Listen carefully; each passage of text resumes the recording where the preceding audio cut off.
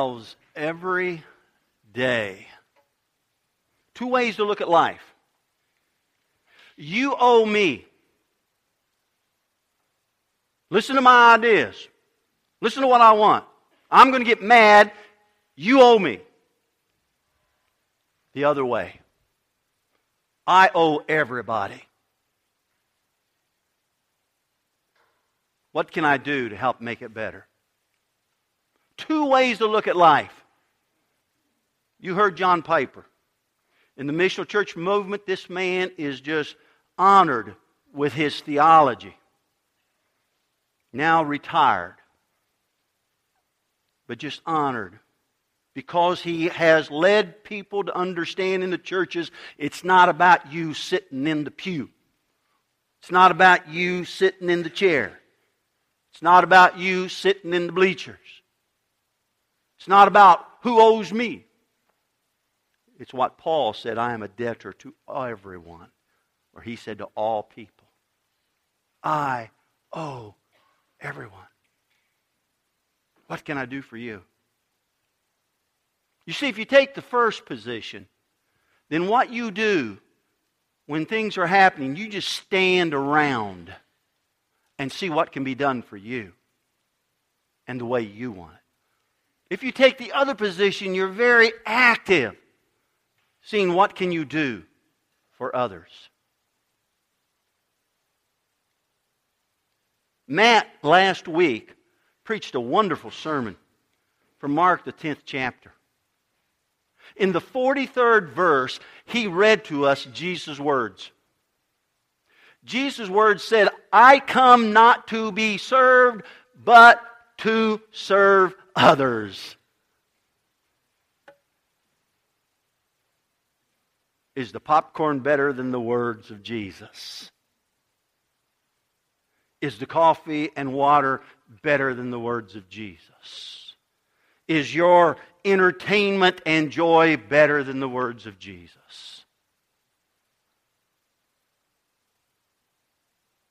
Today we're going to see that Jesus is going to speak to us very deeply.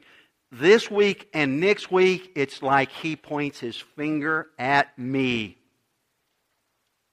And if you listen, I believe you will think He points His finger at you. And when we get into the passage, you'll see He says these very strong, profound, insightful thoughts to people who go to church every Sunday and do it incorrectly. Oh, listen. Listen. If this is your first time to be with us in Connection, I welcome you. I'm Mike Davis, lead pastor. Glad to be here with you and glad you're here. We're normally turned the other way, but school had something go on and they're good at working with us and we just able to pull the bleachers out and turn it this way. But usually it's reversed. And so I appreciate you being here. If you're first time and you got to sit on the bleachers, if I'd been here soon enough, I was going to get a mic. The guys and the gals back there at noon, I was going to say, all Connection people that are younger and you sit on the bleachers. Let new people sit in the chairs, but didn't get announced that. So if you're new and you're sitting on the bleachers, normally we don't use bleachers. We have chairs for everyone. And we're glad you're here. I want to thank the folks who made the adjustments. Boy, a lot of adjustments being made. And being made basically because we realize anybody new comes, this is the only Sunday we may get them to be with us. And so we got to make sure everything is right. And I appreciate some of you are nodding. Others of you are going, huh? But if you understand, we want it adequate. Because we never know that first person. And we need to make sure we've done the best we can for God in making the environment appropriate. Thank you for those who have helped. I appreciate that, okay? Tell you what, let's just pray. Would you bow with me? Father, I thank you for this time. I thank you that we're going to get a chance to look into your word. And Father, you're going to confront us. I know you're going to do that. You've already confronted me this week. Or really, a few weeks ago, whenever you took this passage and you had me to write things about it. And I pray that you help us, that we might see from the words of Jesus that He's talking about others and not ourselves. And God, it's hard for me to get my eyes off myself It's hard for me to get my eyes off the way I think and the way I want and what I'm used to doing in my schedule and my time. Father, help us to hear Jesus' words and adapt our lives to what you would want. God, just guide us. Give us insight. In the name of Jesus we pray. Amen. If you have your copy of God's Word, I'd like you to turn to Luke, the 14th chapter. In a little bit, we'll put them on the screens. But if you got God's Word, I'd like you to open it. If you don't have a Bible, we invite you to take one of the New Testaments that are in the hallway on the table as you leave, and next week come back and use that, because there are things that are very important in the passage, and you may want to underline something, circle something, and then later when you read it, that will stand out to you. But for you who have God's Word, Luke, the 14th chapter, remember in our song, Come Away, oh, such a super-duper song. Super-duper. Is that a good expression? Just a superly wonderful, insightful song. And remember, it's Jesus' words to us. I told my wife, I made a note, I want to tell Christine, boy, I love it. You know, she just doesn't make simple screens. And those screens were like quotation screens to me. And it was like Jesus was speaking. And I listened to that song 5 or 6 times before we even worshiped today. And boy, it just spoke great. And Jesus said, I have a plan for you. Now listen, I have a plan for you, but it's full of me. I want His plan to be full of me. Jesus says, I have a plan for you, but it's full of Him. Him. And we're going to look at Luke's words, and that's what Luke finds out that Jesus tried to help people understand. That life and our plan in life, our living life, is not to be full of us. It's to be full of what God would want in our lives. And here in Luke is just a man. In the very first chapter, he says, I'm investigating the things that we have heard. Him and another guy and other people have heard. Luke has went to the place where Jesus walked. Luke has went and talked to Jesus' disciples. Luke never saw Jesus. Luke didn't talk to Jesus.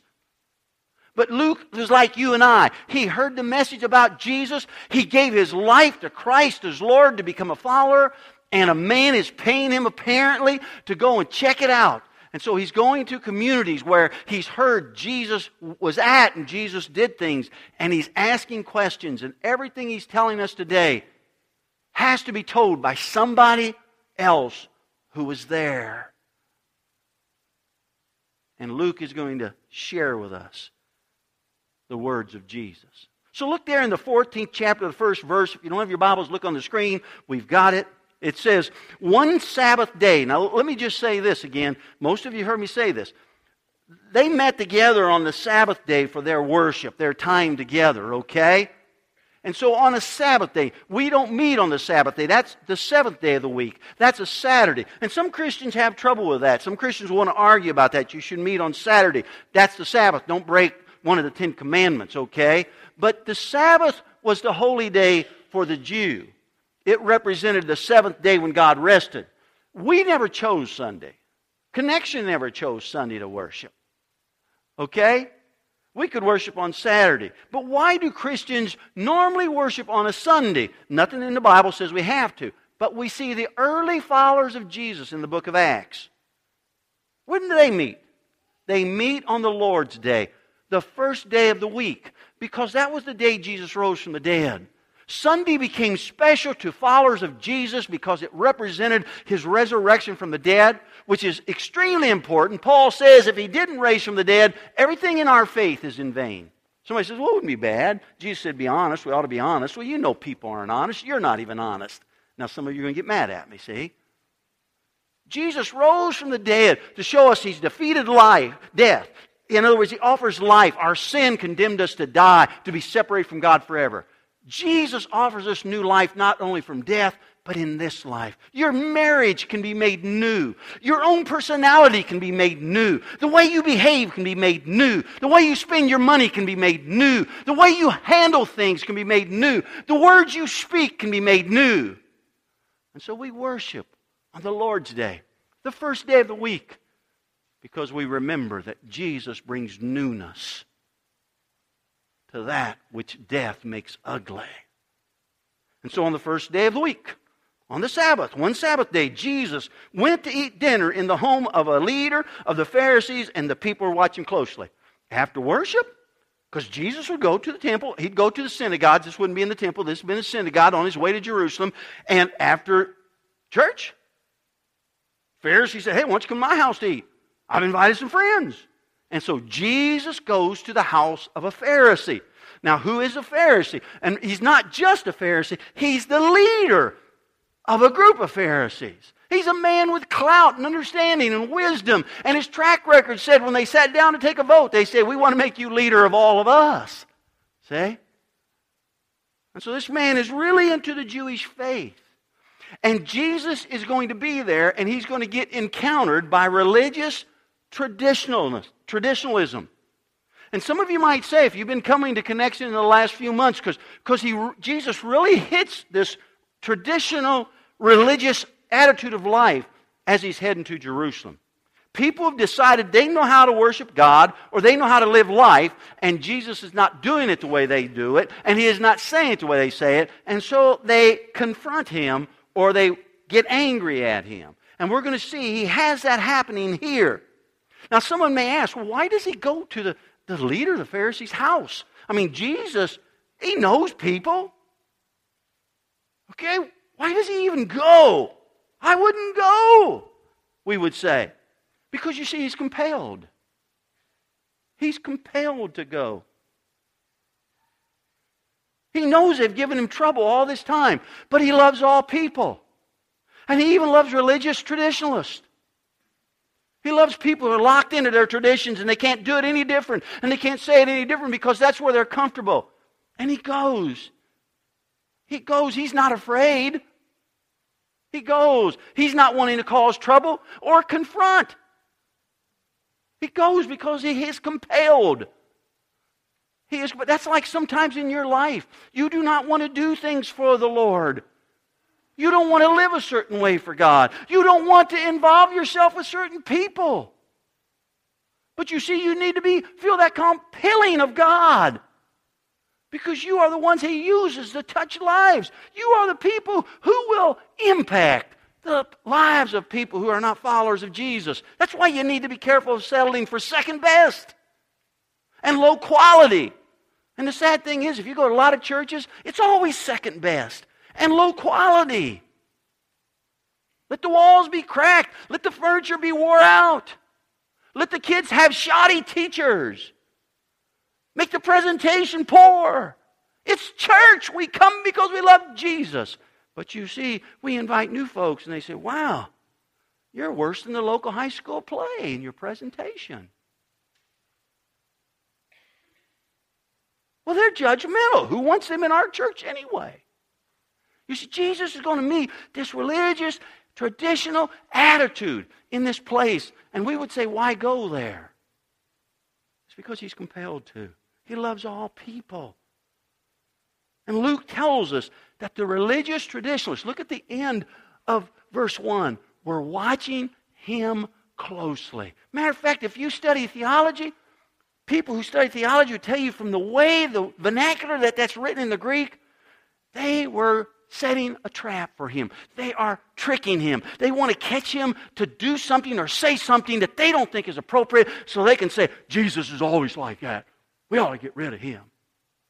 They're watching Him closely. Whoever is there, maybe it's a Jewish leader that converted to Christianity to become a follower of Jesus, and Luke's talking to him. Maybe Jesus brought somebody with him. But whoever was there would say, I watched, man, Jesus is there. People are looking at Him. He talks some, and I'm watching everybody. And you know what I noticed? Man, they're watching Him closely. They're trying to maybe even trap Him. Look at verse 2. There was a man there whose arm and legs were swollen. Jesus asked the Pharisee and the experts in religious law. In other words, those who ought to know God's will. Is it permitted in the law to heal people on the Sabbath day or not? And when they refused to answer, why wouldn't they answer him? He just asked them a question. You know why they wouldn't answer him? Because if they answer him, they're going to demonstrate and say, you can't do this. They're going to show no compassion. Because this is a man who's got an illness. And if they say, yes, it's okay, they're going to agree with him. And you know what? No one likes to agree with somebody who's right when they're wrong, but wrong is their comfort. You ever raised a child? Okay, thank you. See, some of you know. Nobody ever wants to agree with someone who's right when they're wrong, but the wrong is where they find comfort. He goes on. Well, I tell you, no, let me show you. Luke, go to the next screen. Luke 13. This is a chapter before. This is a few days before. We don't know how long. Jesus had the same encounter in another community with the Pharisees. Look what it says. But the leader in charge of the synagogue was indignant. In other words, he's much displeased. Jesus has healed a man. Look what he says, that Jesus had healed her healed a woman, healed her on the Sabbath day. There are 6 days of the week for working, he said to the crowd. Come on those days to be healed, not on the Sabbath day. See, traditionally the Jew would say, no, you can't heal on the Sabbath. That's work. They don't care. No compassion about the person who's hurting. Okay? And so they want to hold Jesus to their ideas. That's what traditionalists want to do. We want to hold following Christ to our ideas. You see, I want to do this on Sunday, and so I'm going to hold Christ that this is okay. I want to spend my money this way, and so I'm going to hold Christ and what He'd want me to spend my money, that, hey, come on, this is okay. See, and they wanted to hold Jesus to their traditions. Jesus healed that person, if you remember when I talked about it, and she was full of rejoicing. And in the same room, the same experience, the religious traditionalists were all indignant or very displeased. You see, Jesus can be in our presence. And if we're caught up in our ideas and our traditions, we get very much displeased. No matter if what He is leading us to do is the right thing, if it's not our thing. Now look at verse 4, back in Luke 14. Jesus touched the sick man, healed him, and sent him away. And then He turned to them and said, which of you doesn't work on the Sabbath? Now look what He says your work is. See, they don't want to help somebody who's hurting with a sickness. He says, if your son or your cow falls into a pit, don't you rush to get him out. Again, they could not answer. In other words, Jesus says, so let me ask you a question. Come on, you said we shouldn't heal this guy. Now, they haven't said that here. But He knows their attitude. He's experienced it before. These are religious traditionalists. And He says, come on now. He says, if your son fell into a pit or your cow did, you do a little effort to get him out, right? They're in need and you do something. And they're all going, uh-huh. That's right. No, they're not, are they? They won't answer.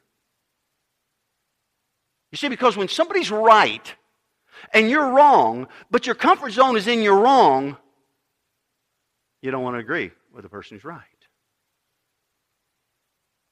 And they don't want to do that. After 42 years of watching religious traditionalists, here are some conclusions I've come to. Look on the screen. Look at the first one. They are usually defined by what they are against. I have really had to work on that in the last 6-7 years. Religious traditionalists are usually defined by what they are against. We're against abortion. Now, I don't think you should abort a baby, but some people do. And God loves you. He forgives. He cares. And one day you can see your baby in heaven. Laura had a miscarriage. I think one day, based upon the Scriptures, because that was life in her womb, one day we will see that child in heaven, okay? I don't want to get on that. But some people are identifying, I'm always against abortion. I'm against substance abuse. I'm against sexual abuse. I'm against pornography. See, religious traditionalists are always identified by what they're against. Not by the compulsion that they must love. If they're against pornography, they must love the person who's into peddling child pornography. If they're against some other thing that is bad, they must love abortion. They must love the abortion doctrine. See, and so we begin to know, I know what they're against. You know what the world needs to know we're for, how we identify? God's love in action. That's how we ought to be identified. That's how Jesus was always identified. Did He take positions? Did He talk about things that were wrong? Sure He did.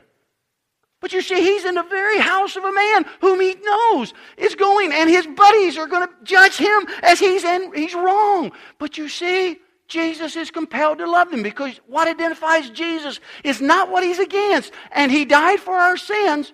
It's what He stands for. And that is the love of God that the world isn't seeing. Next time you go to work, see if you can sort of sense out how many of your fellow workers say they're followers of Jesus, Christians, and see how many of them at the water fountain are talking and saying hateful things about people they work with. What identifies you? What identifies you? Look at the second thing I've noticed about religious traditionalists. They will talk about repentance, but they don't practice repentance. They will tell everybody else, you got to turn from your sins. You got to repent from your sins. You were wrong. That's not the right thing to do. You need to change. You need to turn. You need to say you're sorry. You need to talk to God. But you know what? You never hear them say, honey, I'm sorry I lost my temper. You never hear them saying, you know what? And them showing repentance in their relationships. See, some of you, some marriage is broken up, and you're still never repented it's broke up. You're still angry at your ex-mate instead of saying, I'm sorry it didn't work. And you can't say it's sorry because you're saying it's their fault, see? And it may be their fault. But see, religious traditionalists can never come to the place to say, you know, I'm wrong and I'm sorry. Their pride always says, I don't have to say that. That's what happens. Look at the third thing on the screen. They want easy answers over messy lives. Religious traditionalists want to do what's easy. They want church to be easy. They want ministry to be easy. They want people who come not to be hard. How do we answer that question? What do I do when that man and that girl's living together? That man and that woman's living together. What do I do when I know they're really abusing a substance? How do I relate to them? You know, Laura and I have had people who practice a gay lifestyle come into our home there on Jameson Boulevard and eat with us. And if you drove by and you saw their vehicle or saw them walking up, you might say, what in the world? See, religious traditionalists, they don't want the messy life. They want the easy answers. I'm going to tell you, come on. If you're probably 14, 15 years old, you know this world's messy. Matter of fact, you probably laugh at your parents because they think it's perfect. And you keep telling them you don't know the real world. Religious traditionalists like to get in a huddle, a holy huddle, like worship on Sunday, and just do their thing and leave the mess out there. That's what they did in the synagogues. And Jesus went out there. And that's what made them mad. Look at the fourth thing I wrote. They tend to make fear their weapons. I'm going to tell you, religious traditionalists keep saying, well, you're not of God. They'll use the weapon of fear. Nobody ought to go into your church. Nobody ought to follow you. Man, this all sounds like a cult to me. That's what Jesus was to those people. Fear. They bully with fear. They bully. If you don't get baptized the way we say, if you don't go the way we say, if you don't do it the way we say. I was in an establishment, they said, you guys have Wednesday night Bible study, don't you? I said, no, you don't. How can you have church without Wednesday night Bible study? I see most of you say, I don't want a Wednesday night Bible study, okay? But I'm telling you, religious traditionalists, they work out of fear. They tell you, how can you be doing God's will if you're not doing it the way we say? Look at the last thing I've got there. They confuse biblical principles with ways things are done. In other words, they say, God would want it done this way. The Bible says, but they always are against methods. Let me give you an illustration. The Bible says we all, every person of God, should lift their voice and make a joyful noise. That's sing unto God. In context, it's sing. Every child of God. But you see, religious traditionalists say, but that's only meaningful if you do it our style. Do you understand what I'm saying? See, they take biblical truths, but they say they're tied to the style or the method of doing it. And if you don't do it their style, their method, excuse me, they have trouble with you. Look on your message map. Look at the first blank, if you would. Fill it in. It's on the screen while I take a drink.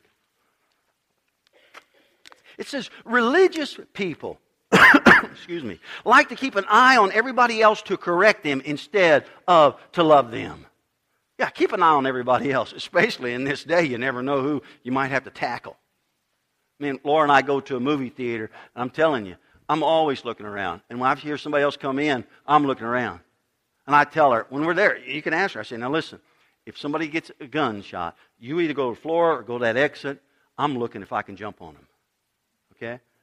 And I said, I'll probably get shot. Now, I don't know. I guess somebody come with a gun, my knees would probably start shaking, and I'll hide under seats too. But I'm already trying to decide what I'm going to do. See, I'm already trying. I don't know if I'll ever do that because I've never been in that situation. But what I'm trying to say is religious traditionalists, they look around at people and they just want to correct people. We need to look around at people to love them. Oh, man, did you hear how that guy spoke to that guy? Hey, guys, how you doing? Let me buy you. Oh, man, that person's in tears. Hey, you okay? You see, because a person's emotions are real. Religious traditions just look around. Religious people just look around to correct people instead of looking around to love them. Look at verse 7. When Jesus noticed that all who had come to the dinner were trying... Now look, he's going to get into some teaching now, but you got who he's with. People, it's got to be done their way. When Jesus noticed that all... Well, let me ask you, who am I sitting with? This is the house of the Pharisee. Are you the Pharisaical people? Are you the religious traditionalists? Are you going to do it your way? Or are you going to do it Jesus' way? See, because this is where he's going to teach. Somebody's telling Luke, this must have been very important. I'm probably doing a poor job explaining it. But it must have been sort of profound and confrontational. Because somebody said, let me tell you about whenever he come to this leader of the Pharisees' house. And this is what happened. Verse 7, when Jesus noticed that all who had come to dinner were trying to sit in the seats of honor near the head of the table, he gave them this advice. So here's some advice from Jesus, okay? Here's some advice from Jesus. And it's advice in regard to where you sit. Isn't that funny? You mean God cares about where we sit? Now listen, it's much greater than just sitting, but in this situation, it's just sitting, okay? In other words, Jesus is going to talk about what you do when you sit in a group. You ever think about that when you come to church? How are you going to sit when you come to church? Some of you getting the idea, I see you grinning. Some of you going, what? You ever think about when you come to church, how you sit? You ever think when you go to some fellowship or some party or you're with people, where do you position yourself? I haven't had anybody said it here because I don't seem to be a socially involved in the community. But the community I came from, people who didn't know me that was ever in that community said, are you a pastor or are you a politician? Because I'd say hello to my guests, and I try to find a person sitting by themselves. I try to find a person with a frown on their face. I try to find a person that looked like they were being ignored. And so it looked like I was working the crowd. You understand? I don't ever want to be a pastor who works the crowd. I don't think it'd be a bad thing to be a politician. Stand for what's right if you can. But I don't ever want to be a pastor who works the crowd. Jesus is going to talk about how you relate. How does... the position you take when you get with people, how does it affect others? See, some of you are moving on. Now listen, when you come to church, where do you sit? Do you sit in the best seats? Do you sit in the seats that would make other people more comfortable? I've been told some of my family may be here next week because it's Mother's Day. My family have already been told, when you come to Connection, understand, we may not sit beside each other most likely. Okay? I mean, they understand that. Can you imagine they come and I started telling you, listen, my family ought to get to sit together, and I start reserving seats and all that? Who am I thinking about? You or my people? I've seen people move chairs. I've seen people put chairs in the aisles. I've seen people make it comfortable for themselves, not even thinking, am I making it comfortable for anybody else? You see, however Jesus said this person telling him is telling Luke years later. Let me tell you what happened. Jesus talked about where you sit when you get with a group of people. Look at the next blank on your message map. Life is a classroom. Next blank on your message map. Life is a classroom. And God's always teaching. And if your eyes are open, there's always something to learn. Even if it's in a negative lesson. Even if it's in a negative lesson. Life's a classroom.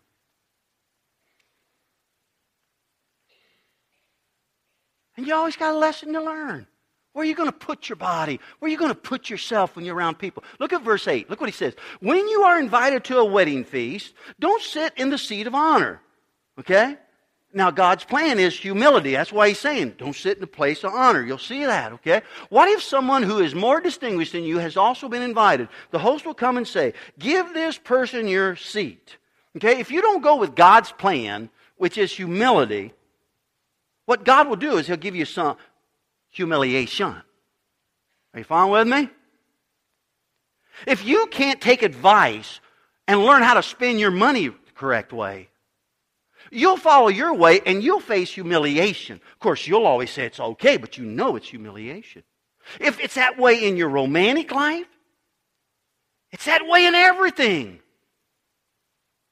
Jesus is saying, if you go to a gathering and you take the place of honor, listen, there's going to be somebody who's going to be more important than you. And the guy in charge or the gal in charge will come and say, hey, would you get up and let so-and-so? And you go, oh yeah. Mm. See? And you're going to feel humiliated.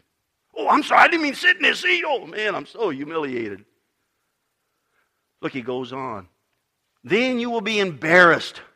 And you will have to take whatever seat is left at the foot of the table. Gosh, why didn't you tell me sooner? I would have got that seat. Now I got to go all the way back over. No, what it is, connection. Now I got to go sit in the front row.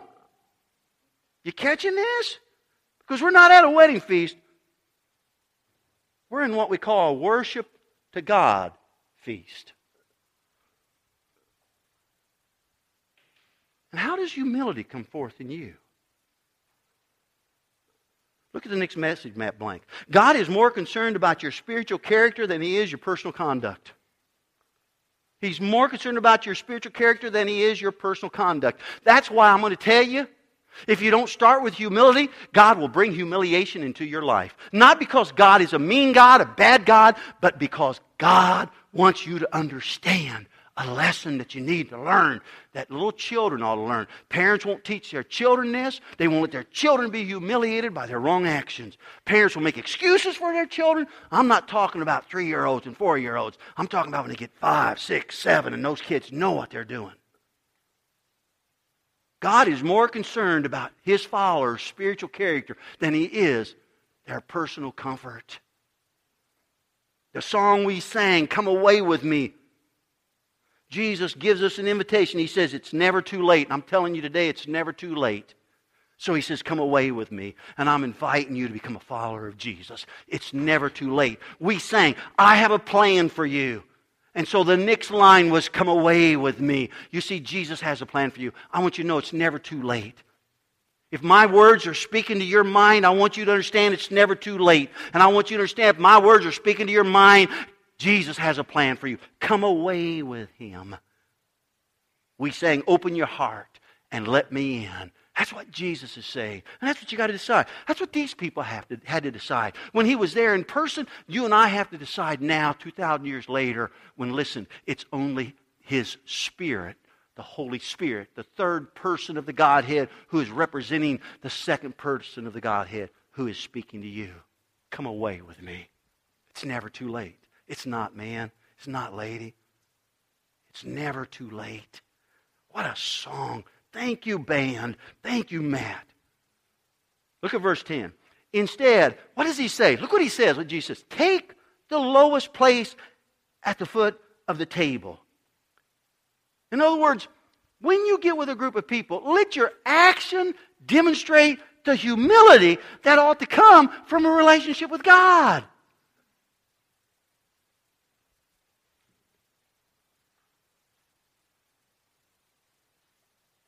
When we come into this place, when we go to our new property, take the lesser place. Give the better place for someone else. Listen to me. Somebody says he's only talking about seats. No. It's what I've learned to do in my marriage. Take the lesser place. If you see me with my wife, I make funny comments and I make sort of silly, humorous comments, I hope, but not hurtful. Sometimes I'll sound like she's sour grapes and I'm sweet apples, okay? But you hang out with us, she's the sweet apples that I demonstrate. And I wished I would have learned that when I had my first 2 children. I didn't, folks. And they are totally different than my last 2. Because God taught me humility first, or else humiliation is what you're going to get. You see, it's much greater. This is easy. This is easy. In a church, sit as far forward as you can. Let the other people have those choice seats in the back. That's easy. Unless you're a religious traditionalist. But now, learning to be less and your mate be more, that takes work. It takes work to go to work and you be less. And the people you work with are going to feel like they're more. Not because the boss made them feel like they're more, but because you made them feel like they're more. You see, he's just talking about seats. I wonder how many times this has been preached in churches the very next Sunday. The very next Sunday. You don't happen the very next Sunday. Well, maybe you do, maybe you don't. Verse 10. Instead, take the lowest places at the foot of the table. Then when your host sees you, he will come and say, "Friend, we have a better place for you." And then you will be honored in front of all the other guests. In other words, what he's saying, listen, if you're at a literal party, a wedding feast, and you have to sit at the end of the table, and the host comes, he's going to say, there's room up there. He evaluates his importance. We already know it does that because earlier Jesus said if you were sitting in the place of honor and somebody more distinguished came, he'd ask you to move. But he looks and he says, "Man, there's a better seat up here. What's Mike doing here? Hey, Mike, you're my buddy. Come on, sit right here." Boy, I walk up here in front of everybody and I say, "Woohoo, Jack, you're back here. Look who I am, man. The guy loves me." Now, is Jesus saying we're doing that in church? Here's what he's saying. God is watching. God is watching, and if He sees your humility, God will pick you up. And here's what will happen in a few years. Your son will say, "Dad, someday, I hope my relationship with God is like yours."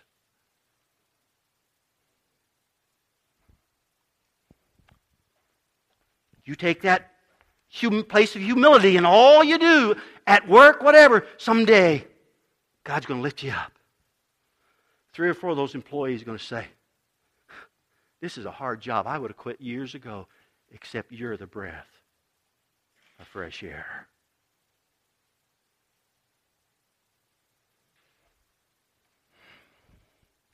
You ignore humility, God will bring some humiliation into your life. You honor humility in all things, and God will pick you up. And people will see something about you because Jesus makes us new when we get full of Him.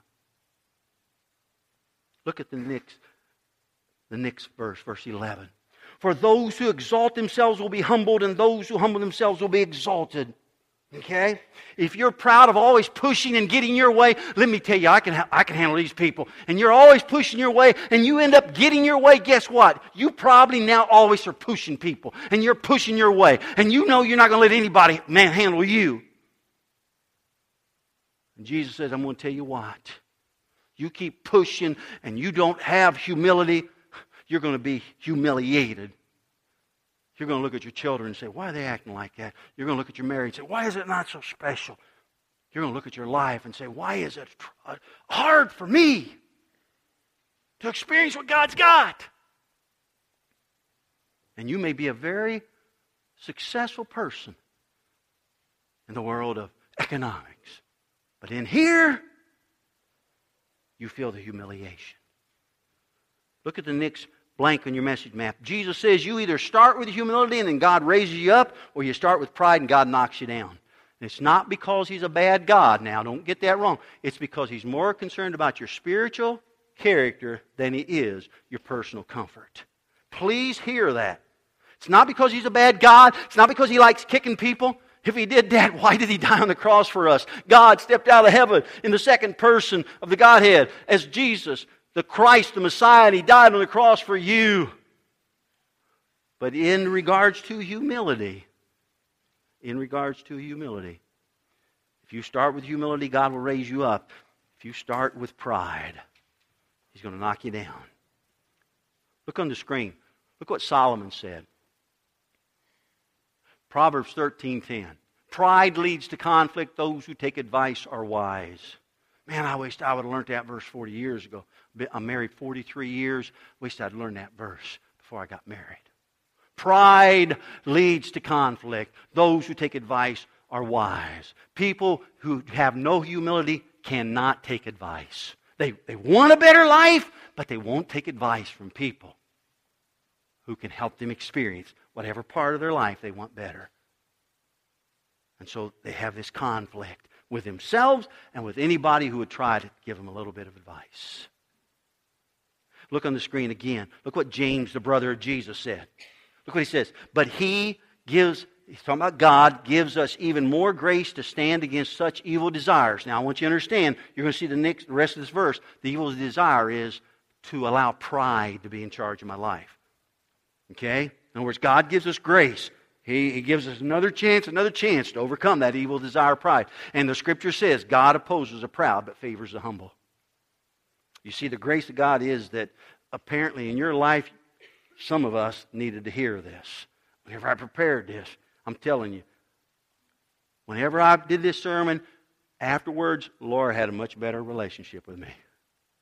Because God spoke to me about that, see? And look on the screen, 1 Peter 5:5-6. Matt used this last week. This is from the mouth of Peter, a follower of Jesus. In the same way, you younger men. Now look, we're going to talk about humility and pride. So now we're talking about you young guys. And in this world, there's no generation gap, is there? In the same way, you younger men must accept the authority of the elders. You must honor those who are more mature. Now I'm going to tell the older one how to do it. Now listen. Young folks have great advice from missional churches, and we must listen to them. It's hard for older folks to let young folks have that. But he says, in the same way you younger men must accept the authority of the elders, and all of you serve each other in humility, for God opposes the proud, but favors the humble. So what's he say? So humble yourself under the mighty power of God, and at the right time He will lift you up in honor. Now in church, I'm going to tell you, it's not only in church. You get a new job, you the young guy. You may be older than the person who's worked there a little bit longer than you, but you the young guy. It's at work, it's in the family, it's in all our experiences. God opposes us who are proud. And if we will honor Him by showing humility in all of life, in our family, in our work, in our school, in our play, God will lift us up. When? At the right time. He will. God always dignifies people who live with humility. But I'm going to tell you this. I talked about watching religious traditionalists. My experience, 63 years watching people. Of course, the first few years I was just selfish like everybody else. But I do not think any of us are humble by nature. I do not. Even the person who looks the most passive and the most compliant is not humble by nature, because you see, sin has corrupted us.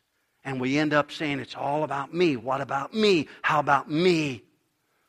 If someone comes up to you and says, I'm humble, listen, they just disqualified themselves. You catch that?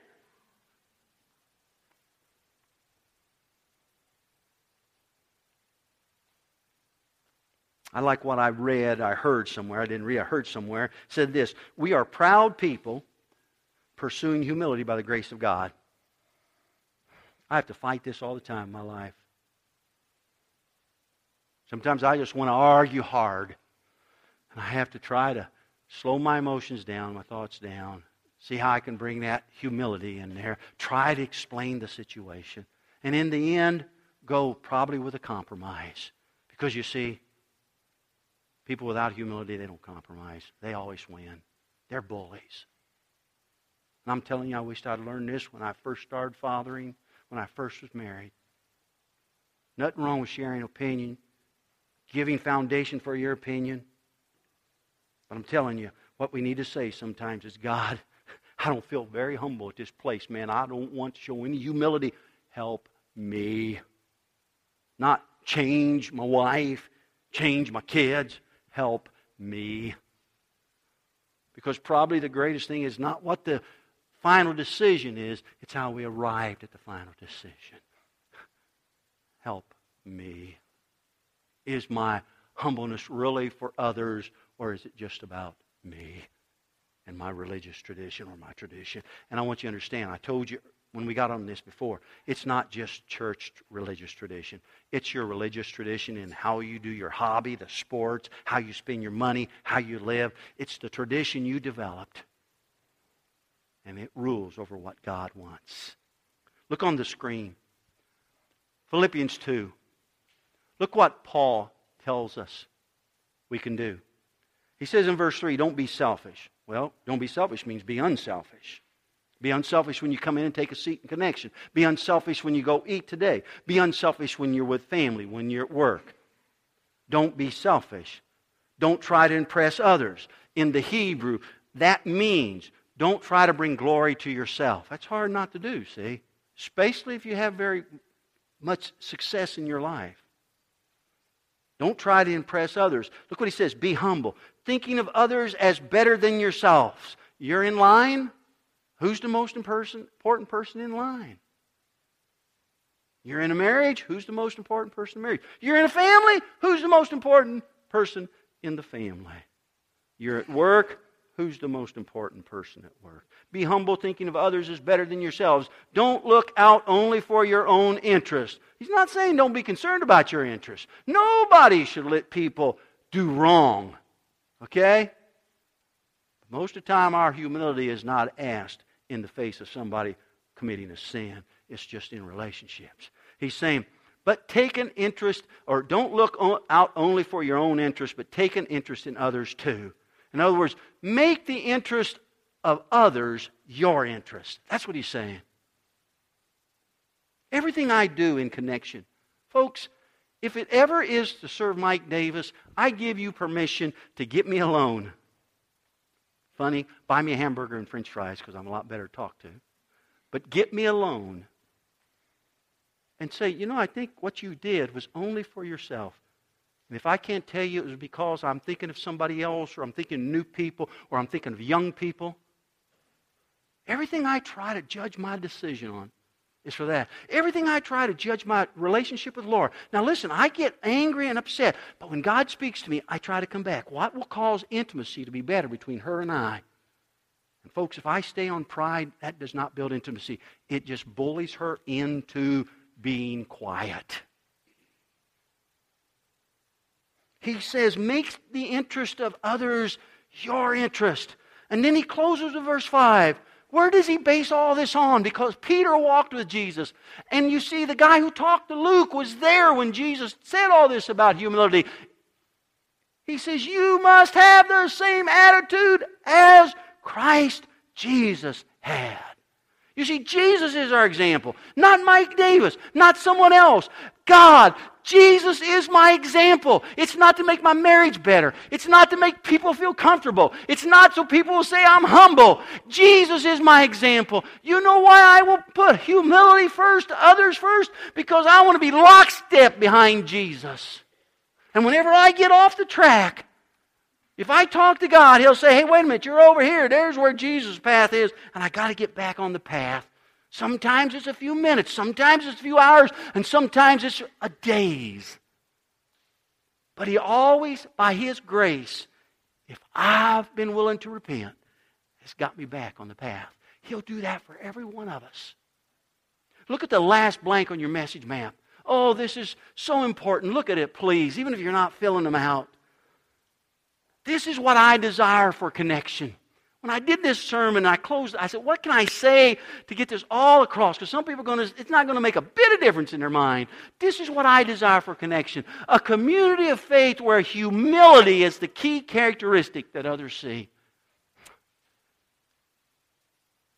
That's the key characteristic that I would want others to see. Because that's the example of Christ. And I got written there. If we allow God to build this in us, this character of humility, then others will come to be around it. Because I'm going to tell you, a lot of folks are living in a family with no humility, full of pride. A lot of people working in places with no humility, full of pride. A lot of people have friends, so-called friends, full of a lot of pride and little humility. A lot of people, all they see is the harshness and the bulliness that comes from pride. You know what I want them to feel when they come into Connection? I want it to be like it smells humble in here. I'm so comfortable. Now listen to me. You who've been with us for 5.5 years, it's not just to do it in here. It's so now where we go work or we go to school and we go to play, they start saying, I know what church you go to. You go to Connection. Because you see, I've watched 2 or 3 or 4 of you. And you affect an environment totally different than most church people. Learn and practice humility here. And you will take it with you when game time comes. And game time is not here, folks. Game time is in your family, in your work, where you play, where you go to school.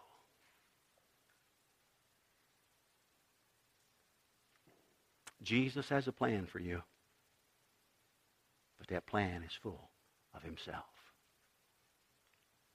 Now next week is Mother's Day. At 10:30, I'm going to show my first Mother's Day video.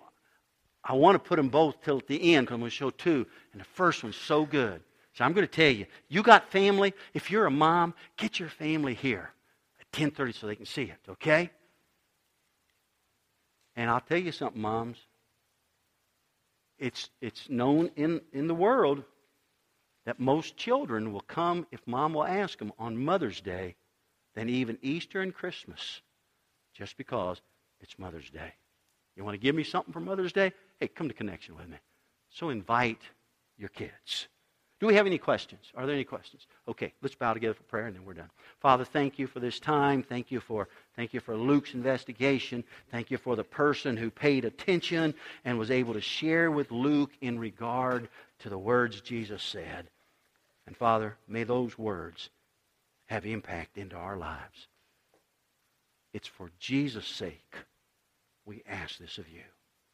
Amen.